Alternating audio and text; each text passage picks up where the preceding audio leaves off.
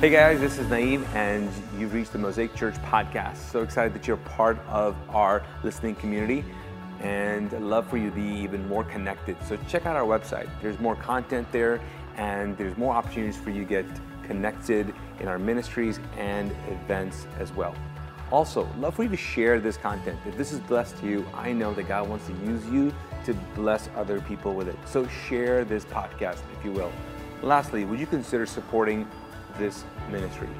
This is made possible by other people's generosity, and I'd love for you to pay it forward. Join us to reclaim the message and the movement of Jesus together. So would you consider giving to this ministry? I know that God is able to do immeasurably more through us when we come together. Thank you so much. God bless you, and enjoy. How are we this morning? Yeah. What is up, man? I'm so excited to be here with y'all. I think whenever I come here, I feel like y'all have like the greatest just sermon series of all time. And so I was actually just this morning, it's dangerous to kind of do things on the fly, but I feel like y'all are family. And so I did something back there while I was waiting on the fly. And I thought about this, like, why though? Now, anybody actually ever remember having one of these computers? I'm going to age myself. Yes, you know, I think it was a Windows, like Gateway 2000 or something. Y'all remember that? Yeah, like we were so cool. I played Age of Empires on that bad boy and did Landline and we did all that kind of stuff. But I began to think, like, y'all ever have those why though moments? Right? Like, okay, you know, I'm a football person, so, you know, like the come on man moments. Like, I thought of some why though moments. Like here's a good why though moment. When you text somebody who you just met, you love, you're like, man, y'all are cool. Like, I feel like we could be really good friends. And you text them for the first time, and you get the green bubble back. Why though? Why though? Okay, the 3 Android people, we still love y'all. We still love y'all. All right, here's another one. Like when I moved to Charlotte, being a Panthers fan. Listen, guys, listen. I know I believe in Sam. I just want you to know I believe in Sam Darnold. I think he can do it. But we'll see. I'm not quite sure. Here's another one. When somebody says, you know what? I think LeBron is the GOAT, the greatest of all time. Why? Why though? I'm supposed to here to create unity, and instead I'm creating disunity. This is not good. Okay, have you ever thought about this? When like a projectile flies at your head and somebody else says, heads up. Why though? Do we actually, I think this is what is actually happening. We actually want people to get pelted in the head. We actually want to see that. Like why though? And this is one that just I cannot fathom at all. Breakfast for dinner. What? Y'all can all hang out with my wife because she is all about breakfast for dinner. Now here's the thing. The why though only finds its meaning when we understand the why behind it. Right? Like, I'm sure there's actually a really good reason why an individual has an Android device. I'm still going to wait to figure that out, but I just got to believe in the redemption of humanity, and it'll be able to happen. No, but there's a really good reason. And so here's what I want to suggest right off of the beginning for everybody. That the way that God has written, has inspired, and has given us the scriptures all has immense intentionality. There's an immense why behind almost everything. In fact, everything that is written in Scripture. Like, think about this, that there is actually a limited amount of room in the pages of Scripture, and yet God had the intention to pen some things down and some things not. So I think what this means for us is we got to figure out the why behind the things that we do. The older I get, the more I realize that sometimes the greatest tragedies that take place are when I don't know the why behind what's actually happening. And so actually our friend Kristen was just up here. I was just talking to her. You know, she and her husband just celebrated 11 years, their anniversary. Can we give it up for them? That's kind of a big deal, 11 years. Now, my wife Britt and I, we celebrated 12 in August, and so we're kind of right there. And one of the things that we enjoy doing every time an anniversary comes up is we enjoy kind of going back and just thinking about those early memories of being, engaged and newlyweds. And one of the first memories that I have is living in a we lived in Sacramento, California at the time, no kids. I think at this point we still didn't have our first dog, which was amazing. And the dog, man, my goodness. And in this tiny one-bedroom apartment, I remember thinking, oh my gosh, my mom and dad are coming to visit. Anybody ever have that panic moment? You're like newly married, like your parents are going to come and visit. And so, for my wife and in the Indian community and like Indian families, I think every family, honestly, but definitely very intimately in the Indian family, food is a very important deal. It's a big deal, right? And my wife knew enough to know how important food was. And so one day my wife asked me, she said, babe, what is your mom and dad's favorite food that they eat? To my reply was simply, whatever mom makes. Because it's all good. Like, my mom does not make something that isn't just flame, And my wife did not find that humorous. There was nothing funny about that. And so she goes, no, for real, I really need to know what it is that, And I'm trying to think, I'm like, well, honestly, it's really on everything that mom makes. But I'm like, chicken curry. I'm a big fan of chicken curry. I love me some chicken curry, And in my mind, when I say chicken curry, I have a picture. I have a thought. I have the hours that it took for my mom to make the chicken curry. I have the smells. I have the waking up in the morning and smelling the aroma of the chicken. Like, I have this mental, emotional, I would even claim spiritual experience with this incredible food, with chicken curry. And so my wife was like, she was hyped. She was like, I got it. Like, when mom and dad come, we're going to make them chicken curry. I was like, baby, you need help? She's like, no. Slow your roll. I'm like, are you sure? She's like, by the way, don't ever ask your wife, are you sure? These are not the things that you should ask. Okay, cool, she's got it. And so I left. I don't know what I did. I know I wasn't with her. And I remember it was like minutes before, I think I actually went to the airport to pick up my parents, and we're coming home, and my wife had been cooking. First of all, I was worried, because she started cooking 45 minutes before, because it took 45 minutes to get to the Sacramento airport. So I'm like, wait, babe, shouldn't you have started earlier? And just not good questions to ask when you're newly married. And so I'm thinking maybe she had been working. I didn't see it before. She probably marinated all the chicken the night before. Like, in my mind, I've got all of this reality that is taking place. Well, a long story short, I come back, and I knew things were not going to turn out very well when I saw in the trash a package of Minute Maid rice. Ashley knows. Minute Maid rice. I mean, y'all, Minute Maid rice.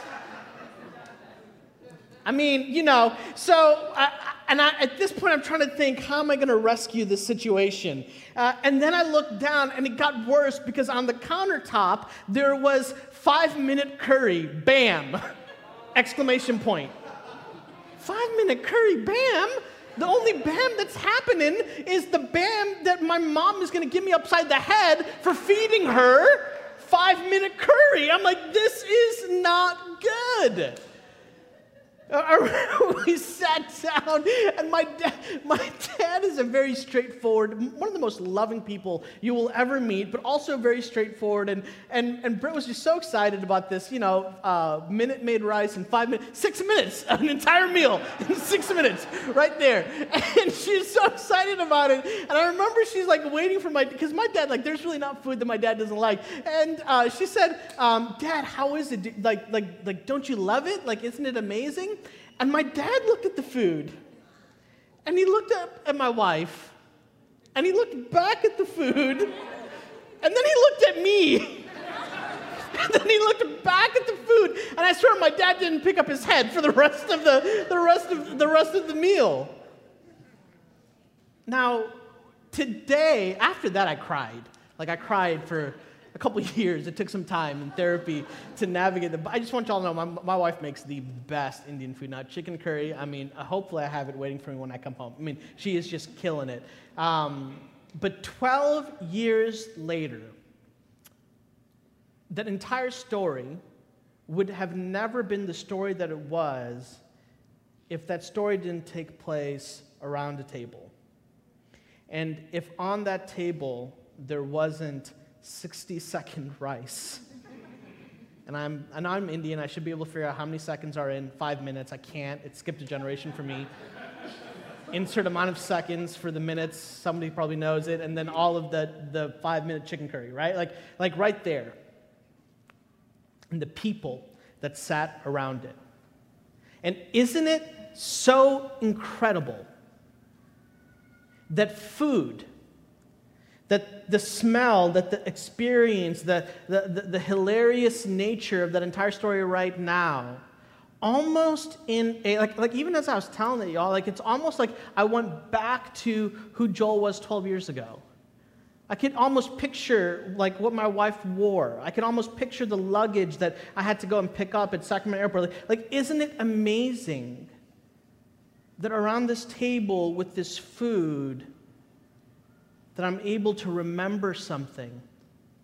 And isn't it also so amazing that as I remember what something was in the past, it helps me to create a juxtaposition for how things are for me today. You ain't ever seen 60-second rice in my shelves today. And isn't it also amazing that now that I have this past reality, past remembrance, that speaks to my present reality, that it gives me a vision for what the future could be. In Luke chapter 22, Jesus is coming on what will be one of the most crucial moments of his life and ministry. It is an epic moment. And when we say epic, I want you to think of every bit of tragedy and devastation met with every bit of victory and celebration. And how those things meet is truly a mystery. And this is how Luke starts his account. Luke 22, starting in verse 14 through 21. I'll read it for y'all. He starts with this: when the hour came. It's Halloween time, and so around this time you'd hear dun dun dun. But interesting, I would think when the hour came, the next thing is the road to Golgotha and the cross and the whipping and the cat of nine tails. Like, I think all of that would have taken place, but the very next words, when the hour came, is, and he reclined at the table. What do you do when you're reclining? You're just having fun. And the apostles were with him. And then he said to them, I have fervently desired to eat this Passover with you before I suffer. I think this is so key. Jesus knew what was coming ahead of him. I mean, he said, before I suffer. And then he says, for I tell you, and I want us to hold on to this. This is vitally important. For I tell you, this is Jesus, I will not eat it again until it is fulfilled in the kingdom of God. Then he took a cup, and after giving thanks, he said, take this and share it among yourselves. For I tell you, from now on, I will not drink of the fruit of the vine until the kingdom of God comes. And then he took the bread and he gave thanks and he broke it and he gave it to them and he said, this is my body, which is given for you. Do this in remembrance of me. And in the same way, he took the cup after supper and said, this cup is the new covenant in my blood, which is poured out for you. But look, the hand of the one betraying me is at the table with me. You see, the first thing I want to say here is, of all the things that Jesus could have told his disciples to remember, it's actually quite brilliant that the thing that he asks them to remember is associated with the meal. Sometimes we think of the Last Supper, we think of communion. These are the Bible kind of terms to describe sometimes what we do at church. But I want us to wipe away some of that like churchy lingo language that makes us think of those little, and I don't know, we probably have the wafer things, so I'm not trying to hate on the wafer things, but you know what I mean, like little baby wafer things. And the little grape juice that's not even Welch's grape juice. We don't know what kind of grape juice it is. But it ain't even the good stuff. Like that's kind of what we think of, and I'm not hating, I'm just saying, just be real, right? This is not the picture of the meal that Jesus has in mind when he describes this meal that he then says that we're supposed to do in what? Remembrance of him. And I think this is important. It's not to detract and to take away what's actually taking place here. I think we're still supposed to do that, but this is almost like pre-game to the actual game. I'm just telling y'all. This is kind of like, oh, by the way, let me do this so that, catch this, every time we sit at our dinner table with our families and with our children, with our loved ones, hey, maybe even with the people that you hate, we're reminded of the Jesus who would go to the cross. We're reminded of the immense love of Christ that he would share a meal with his own enemy, the one that would betray him. This is what Jesus asks for us. So I think it's quite brilliant that Jesus doesn't give us some unattainable bar for us that would elicit remembrance. It's not like Jesus is like, by the way, I want y'all to do a triathlon. That is how you will remember me. Do a triathlon. Anybody do triathlons in here? No, there's a reason why. Like he doesn't set an unattainable bar, y'all. He's like, when you eat, humanity has 100% success rate at eating. Like when you eat, this is so like. Can Jesus make the bar any lower? When you eat, make it a priority. And every time you eat, remember me. So why? Why though? Well, what is this meal supposed to do for us?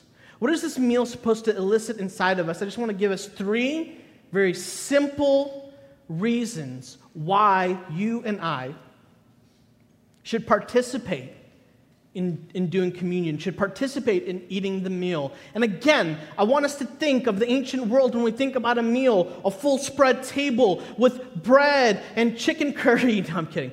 There's probably not chicken curry, but like Middle Eastern food all over the spread, like a full spread with wine and drink and all the good stuff. This is the picture that Jesus has. In fact, it's the historical thing that Jesus is doing with the Passover. So 3 things on why we do communion. Number 1, communion reminds us of who we were, who we are, and who we are becoming. Communion reminds us who we were, who we are, and who we are becoming. Prove it, Joel. I will. Jesus was taking the Passover meal. The Passover meal was so vital. Turn back to Exodus chapter 12 and read through that entire narrative someday. It's super important. In Exodus 12, the people of Israel are in captivity, in slavery. They're under the subjugation of Egypt and Pharaoh. By the way, at the time of Jesus, the people are in a type of captivity. They're underneath the subjugation and imprisonment of Caesar and of Rome. Do you see the correlation that's taking place here? And it was at Passover that Yahweh, that God said to Moses and to all the Israelites, this is what you got to do. Go and eat some good meat. Go and have some bread, but take blood and post it on your posts outside of your door so that when the angel of death would come, the angel of death would pass over your house and show you mercy. And what are you doing while the angel of death is passing over? You are sitting at a table, reclining, and eating some good food. You see, when Jesus says this to the disciples, when he is enacting this practice, the Israelites, the people of God at that time, would instantly, it is not possible for them not to do this, would instantly remind themselves of their story. Where were we? What did God do to deliver us from this place? oh my goodness, where am I right now? Well, what are the things that are hurting in my life? What are the things that are painful in my life? What are the things that are anxiety-ridden inside of my life? You see, Jesus, after the Passover feast, would in fact go on a road to the cross. And there would be a sacrifice, but it would be Jesus himself. So that sin and death, the greater enemy than Pharaoh ever could or would be, than Rome ever would or could be, than Caesar could ever be, the greater enemy could be vanquished by the blood of Jesus himself. So that today, when you and I participate in this meal, when we give our hearts over in allegiance to King Jesus, sin and death are forced to, guess what? Pass over us as well. And this is why we do communion. What is the situation and the circumstance that you are in today? Sadly, I'm worried that we've become a people more and more that are forgetful people. We have more access to information than we ever have in our lifetime. And yet we're slower to understand, I think, than we've ever been in any other time period. Why? Because we have detached ourselves from the history of the people of God. We've detached ourselves from where God has brought us out of. Y'all, one of the greatest spiritual practices that you and I could do today is look back into our story to find one glimmer of hope of the gospel. And it is there, I promise you. And allow that truth to inform your present reality that will give you hope for the future, no matter what the future holds. Here's number 2. In a way, communion fills us and it forms us. When we sit down at the table, you know, my children are always hungry. Y'all, they're only 10, 8, and 6 right now. The baby's 18 months old and she's always hungry. I'm like, what is going on? When you sit at the table, I want us to think about this. How do we come to the table to eat a meal? Have you ever had those hunger pains? Like, man, it's been a little bit since I've had some food. Like I could go for something right now. You've been hungry long enough, you're like, you know exactly what it is that you could go for. There is a longing, there is a hunger, there is almost a little bit of pain before we sit at the table. And then what happens when you take that first bite of something really, really good? Physically, what happens? It's almost like in a split second, that moment of pain turns into just a split second of pleasure. Like, oh, that was good. I wanted that. Like every time I'm in Chicago and I get me a deep dish pizza. Okay, New York. Okay, New York. My next point was, okay, New York. That was good. Like, isn't that like, so this is also quite incredible. That even if it's a thing that you despise, you're like, oh, wait, but we got New York style pizza now. That would fill me up. Like, what is happening physically inside of us is actually supposed to elicit, mirror, resemble a spiritual reality. Spiritually, what's taking place is, remember what Jesus said, when you drink of the cup, think of the blood that was spilled. When you eat of the bread, think of the body that was broken. If you think of those things naturally take us to what? Did Jesus' body remain broken? Nah. Did Jesus' blood spill aimlessly for no reason, ending in utter death? Nah. He rose again from the grave. He reigns victorious. Ephesians chapter 2 tells us that he sits right now at the right hand of the Father. In the same way that physical food fills us, nourishes us. In a moment, it takes away the pain and gives us some ease and some pleasure. In the same way, when we do communion, when we sit at the table, when we remember the goodness of the risen King Jesus, we're filled spiritually. Communion, it fills us. And not only fills us, but it forms us. It directs us. We can't think of this without thinking of the cross. There's this theological term. It's called cruciformity. And what it means is a life that is formed by the cross. I just want y'all to know right now, the cross, today we can wear it as jewelry, right? Put it as earrings in our ears, like got t-shirts with it. In the ancient world, this is the equivalent to walking around with an electric chair around your neck or lethal injection t-shirt. You know, it took 400 years, historically, 400 years from the death of Jesus, and it wasn't until at least a decade after Constantinople, it was 400 years until they would even do iconography of the cross. Only Jesus in his death and victory could take a symbol of utter defeat and turn it into a sign and symbol of total victory. And so, in a way, the way that our lives are formed is to be formed around the reality of the cross, and the cross takes us through a journey. One of the most important prepositions throughout the Old Testament is the preposition through. The people of Israel got to go through the Red Sea. The people of Israel, they got to go through the wilderness. In the New Testament, it was necessary for Jesus to go through Samaria in John chapter 4 to meet the Samaritan woman. Here's the idea. We want to go around or over. But yet the biblical principle, yet the reality of life actually requires us to go through the journey.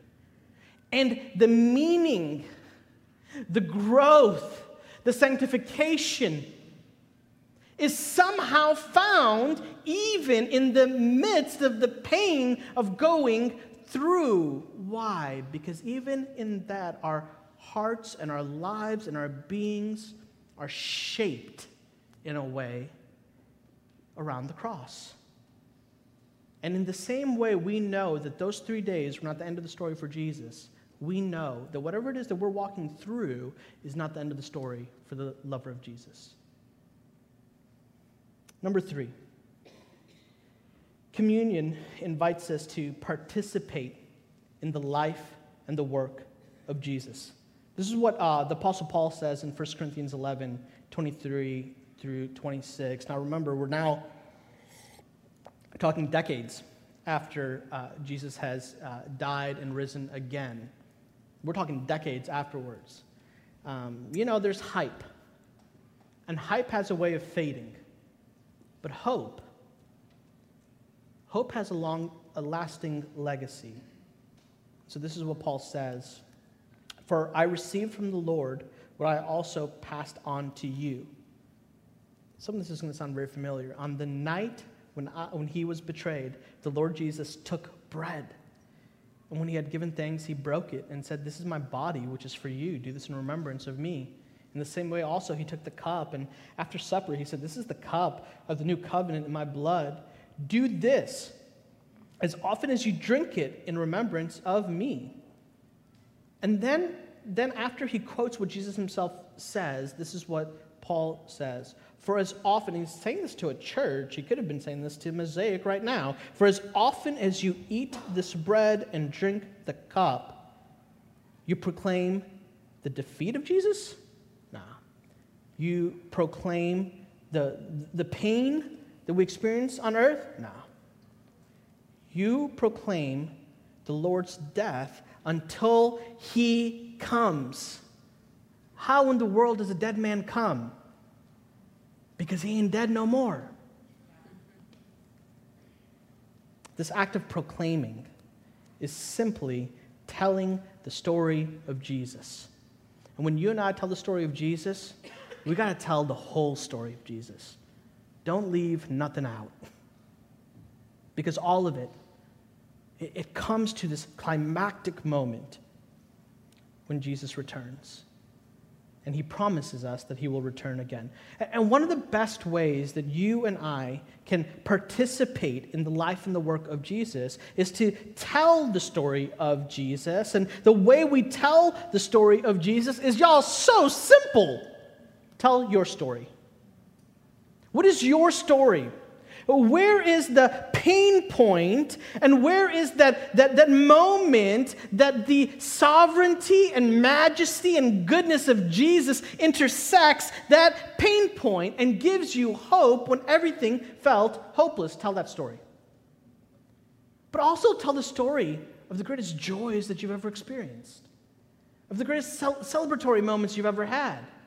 And talk about how even in those moments you experienced the goodness of God. Tell your story. And your story is wrapped up in the story of Jesus.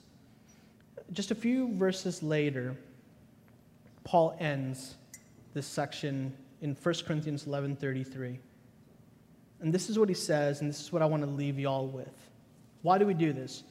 3 things, right? 1, communion reminds us of who we are, who we were, who we are, and who we're becoming. Communion fills us and forms us, and it's an act of proclaiming and telling the story of Jesus. And all of this comes together and compels us to do this one thing. This is what Paul says, therefore. So therefore is there for a reason, in light of all these other things that he's just said. Therefore, my brothers and sisters, if you come together, when you come together to eat, welcome one another. Maybe one of the greatest tragedies that is taking place, not only in the church, but in the world today, is the amount of hurt and division even around tables. And I have this strong conviction that the people of God that have experienced the victory of Jesus are the one thing on the face of humanity that can present a winsome witness for the world.